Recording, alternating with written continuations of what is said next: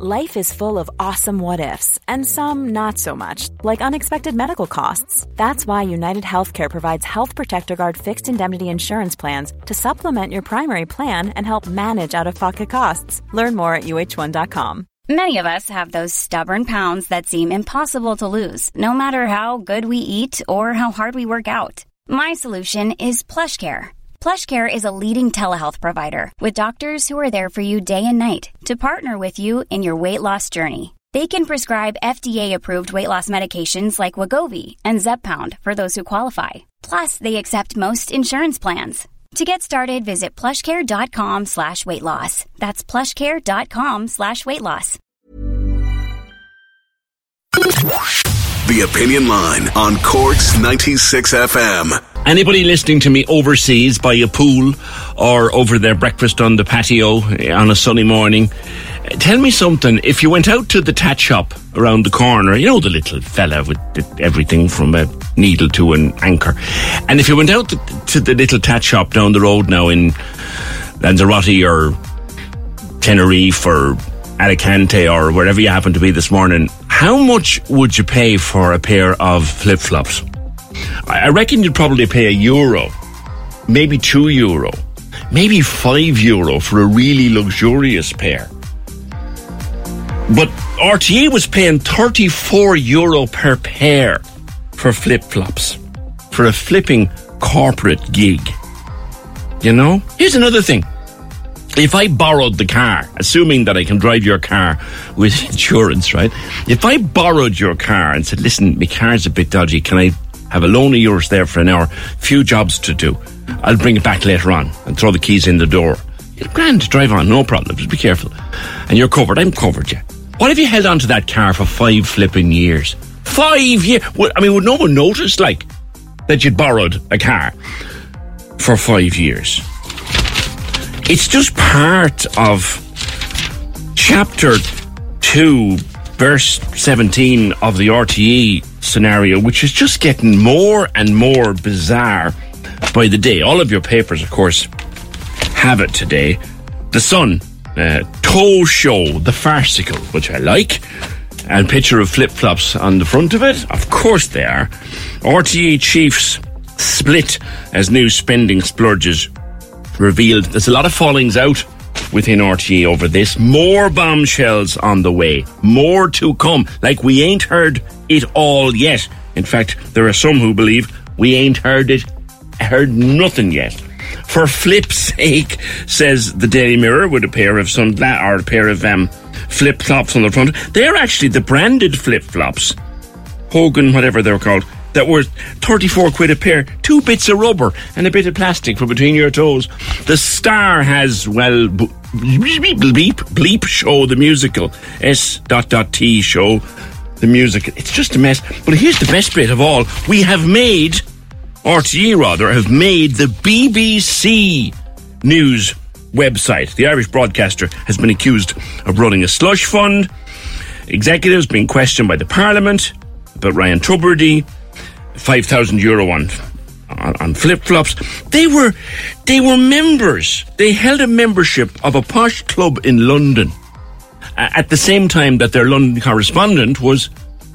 Listen, Sean Defoe, political correspondent, can tell us more. Sean, this story just gives us more and more every single day. Good morning. Morning, yeah. I mean, revelation after revelation. Yesterday felt as if it was 20 news cycles long, with everything that we were getting coming out of RTE from late on Tuesday night, really, when it emerged that there were extra barter accounts, that there were more accounts that were sort of hidden. And then what we were getting was new documents going to members of the media committee and them sharing them on all throughout the morning. And I think the one that's caught the attention both in the papers and of everyone else is that barter account, the one that they were sort of using for everyday expenses. And again, to say, like, barter account is not necessarily a weird thing for a business to use. Lots of businesses use them. It's rather what was going through them that seems very odd. So like you say, €5,000 for flip-flops is the one that really caught the imagination for a client summer party back in 2016 2016, I think it was. €2,100 also spent on balloons at that party, and 21,000 on food and drink. 23 grand on European final tickets, 7 grand on golf outing. That's one of a number of different golf outings. €967 for parking for agencies and clients at a talk. That Soho House Members Club in London, €2,300 a year. Aviva Stadium boxes for clients for Harry Styles, Westlife and the Eagles with a price of €9,000. And then one entry that was marked €4,568, and the only note next to it was alcohol. And they may well have needed another one of those entries after yesterday, so well the committee went. Yeah, I mean, like you say, just went through it there. And you're right, barter accounts are used throughout the industry, and contra deals are used throughout the industry. And once the accountant is happy and the taxman is happy, then everyone's happy. But this is bizarre use of this kind of money. Like, talk to me about that club in London. That's the club where apparently Harry and Meghan had their first date. What on earth were we doing as members, or were RTE doing as members of that club, Sean? Yeah, it's a place called Soho House, fairly exclusive members club, and as I say, about $2,500, a little less than $2,500 for an annual membership. Now, what RTE says, Geraldine O'Leary, the commercial director, said at the committee yesterday, was that they were using it for meetings, that they meet a lot of their corporate clients over there, and while only 5% of the commercial spend for RTE comes directly from the UK, a lot of the big clients, a lot of big companies who are based here would have their main offices in London, and so about a third of the overall commercial spend might have had dealings when they went to London. So that when they went there, they needed someone to somewhere to meet them, and that the RTE no longer had offices over there the way it did in the past. Those had all been sold up during the lean years, and so they got this place, right? And you can question, it seems like a fairly ritzy place to get it, could you not have gotten sort of a hotel room somewhere? And that was what one of the members of the committee did ask, and Geraldine O'Leary sort of going along this line of, look, was there not a meeting room in an Irish club you could have rented? Well, I don't know about any Irish clubs over there, but even a hotel, somewhere you could have had certainly a cheaper deal. But the juxtaposition, I suppose, is the story that came out afterwards through Emma O'Kelly from RTE, that at the same time that RTE officials were using this fairly exclusive club, their London correspondent was filing voicers and doing voiceovers for TV from the bathrooms of, cafes and McDonald's and whatever else, because she also had no office. You'd wonder, did she even know? That was Fiona Mitchell, wasn't it? Did she even know that this club was there, that if she was anywhere within a square mile of it, she could have gone in and used the facilities there to do her work, as she should have been entitled to if RTE were members of it, Yeah, you would assume that, but you'd assume she didn't. That I imagine that this was one that's for the commercial guys and it's for all our sensitive meetings. But, if only had access to it, I'm sure she would have, rather than trying to do it over a toilet, Now, a couple of the more serious elements to it, Sean, is there's now a very clear distinction between the executive, i.e. the management of RTE, and the board, what used to be known as the RTE Authority. Clearly, there's a chasm between the two of them now, that the board is looking at management and going, what on earth have you been doing? Will heads roll, do you think? Yeah, I think we're heading towards that point. Up until really Tuesday night, ministers and even members of the committees had been sort of loath to go there, wanted answers more than they wanted heads. And that sort of changed yesterday when all this drip started to come out. Now, the committee meeting itself actually pulled that tone back a bit. Right before the committee, I was wondering, would there be resignations yesterday, that day? Such was the sort of febrile atmosphere among the politicians. And I think if the questions weren't satisfactorily answered, it at least took a bit of the sting out of it during the committee yesterday. Shuni Ratlick, the chair of the board, went right up to the line of resignations. She said that the confidence of the board in the executives and the board in the day-to-day management has certainly been eroded. She wouldn't get into whether there be resignations, and you can kind of understand why, because obviously there's a disciplinary process that has to be gone through for each of them, and if she comes out and calls for heads, that could start a legal process, a very costly process. And what she said was that if there is any sort of talk of that, it will all be dealt with through the proper channels and in an individual manner. You also remember the executive board is 9 people, some of whom had no no involvement, some of whom are only on the board in the last 2 or 3 months. And so, post-date, all of this sort of stuff going on. So she wouldn't give any blanket statement that, yes, the executive has to go. But certainly there are question marks over the positions of a number of them. I know Geraldine O'Leary, in probably one of the strongest back and forths yesterday of the committee with Imelda Munster, she pointed out she only has 8 weeks left in the job. She's retiring anyway, but then said she felt that her own position may not be tenable. Such was the scrutiny of her private life, such was the tenor, some of the things that had been said about her and her husband online, and said that it had extremely damaged her mental health and was something that she found totally unacceptable. So this is getting personal for them as well, quite aside from the whole question of whether I watched it back actually, and last night quite late, Sean, and I thought, did Imelda Munster overstep the mark a little? I couldn't tell whether she did or not, because by the end of it I actually felt sorry for Ms. O'Leary. I thought, you do not involve a person's husband, you do not. Even when we're on a budget, we still deserve nice things. Quince is a place to scoop up stunning high-end goods for 50 to 80% less than similar brands. They have buttery soft cashmere sweaters starting at $50, luxurious Italian leather bags, and so much more.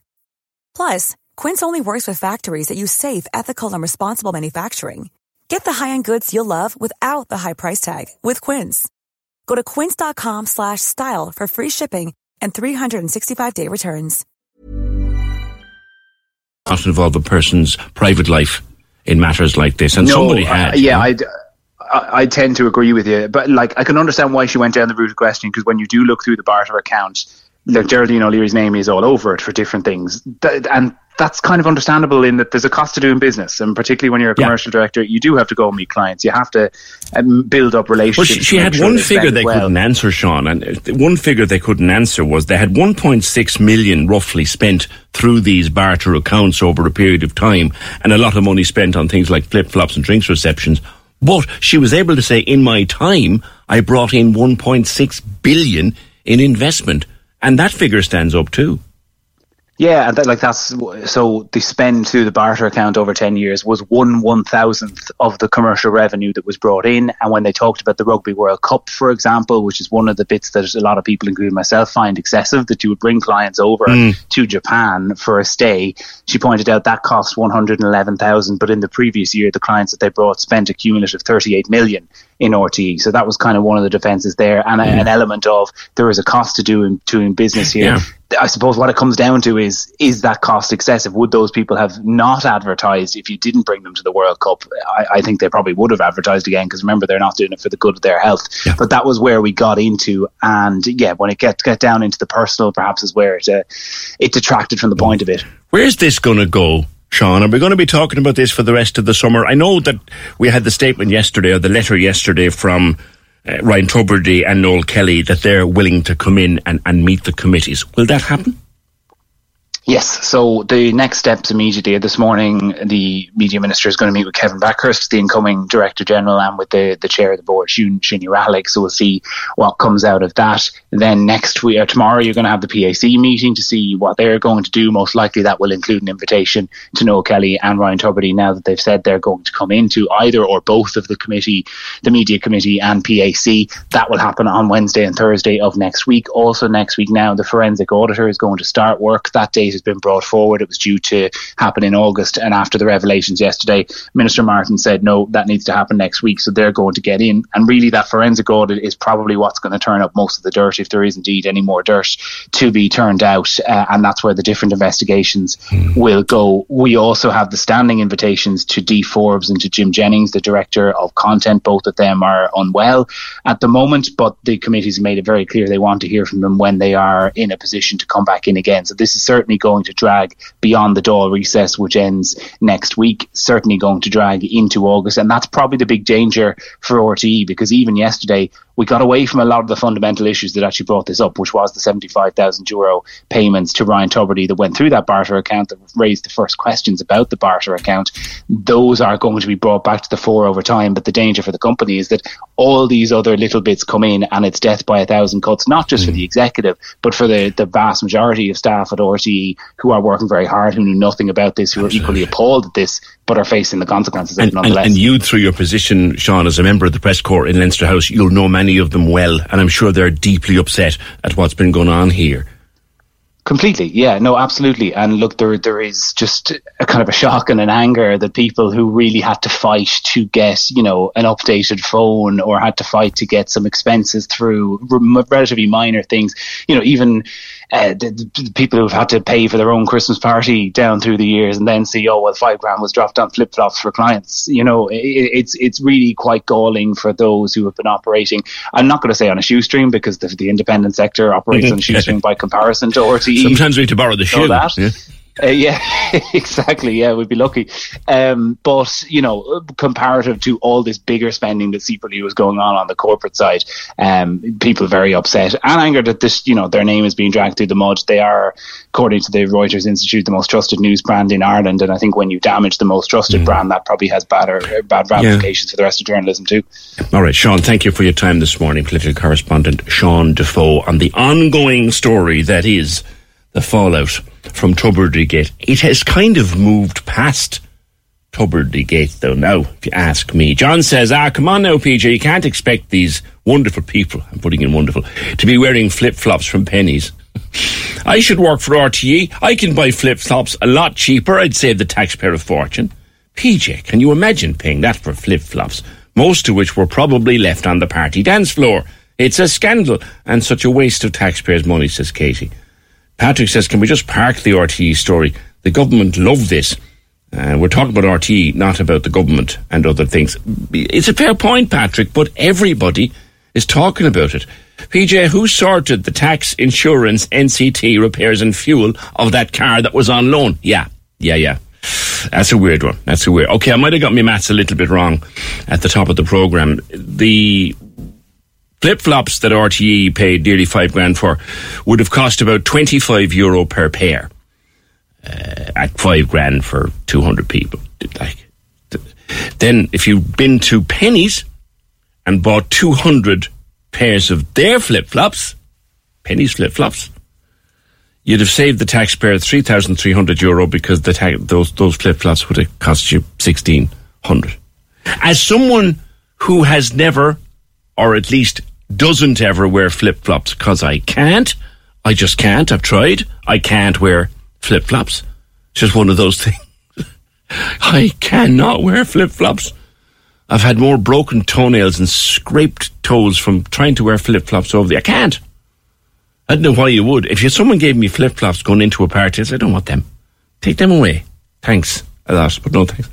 0818 96 96 96. We are making the BBC News website this morning for all sorts of the wrong reasons. Like, here's the thing. €12,000 for Bruce Springsteen tickets.